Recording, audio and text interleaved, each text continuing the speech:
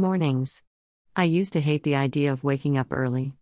I still dislike it now, because the thought of having to wake up and use all that strength again to get up, bathe the kids, bathe myself, prepare breakfast, clean, school runs, come back home, laundry, dishes, laundry again, preparing food, cleaning dishes, and in the midst of it all trying to entertain the kids to make sure they all feel loved. And on top of that, I haven't even mentioned my husband, who needs my love and attention as well, and bedtime. Day after day, after day. So yeah. I dislike the thought of having to do it all whilst feeling unhappy within. So I started this 90-day journey, because I love my family, the little humans I created, and the love of my life by my side. I just needed to love myself too.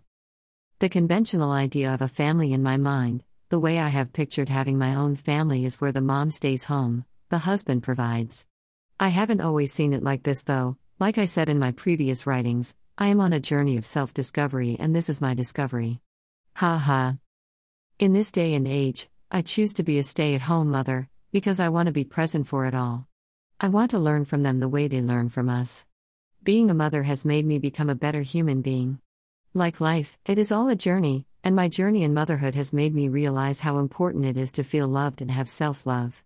This is by far the hardest and most rewarding job ever. And it never ends. I see my children as gifts from God. Their souls chose my body as a vessel to enter this world, and to help make this world a better place. When this piece of information entered my mind, when I could picture my ideas flowing around in a vast universe, I knew what I was meant to do. Like I said in previous writings, words have power. So here is my next powerful phrase: I'm mother. Who? That actually felt amazing to write down. And I feel like as soon as I did, looking at the word morning made me smile. I feel ready to take it on. So day 61 consists of me working on my mornings. Setting goals for the mornings. Au revoir. I'm serendipitous.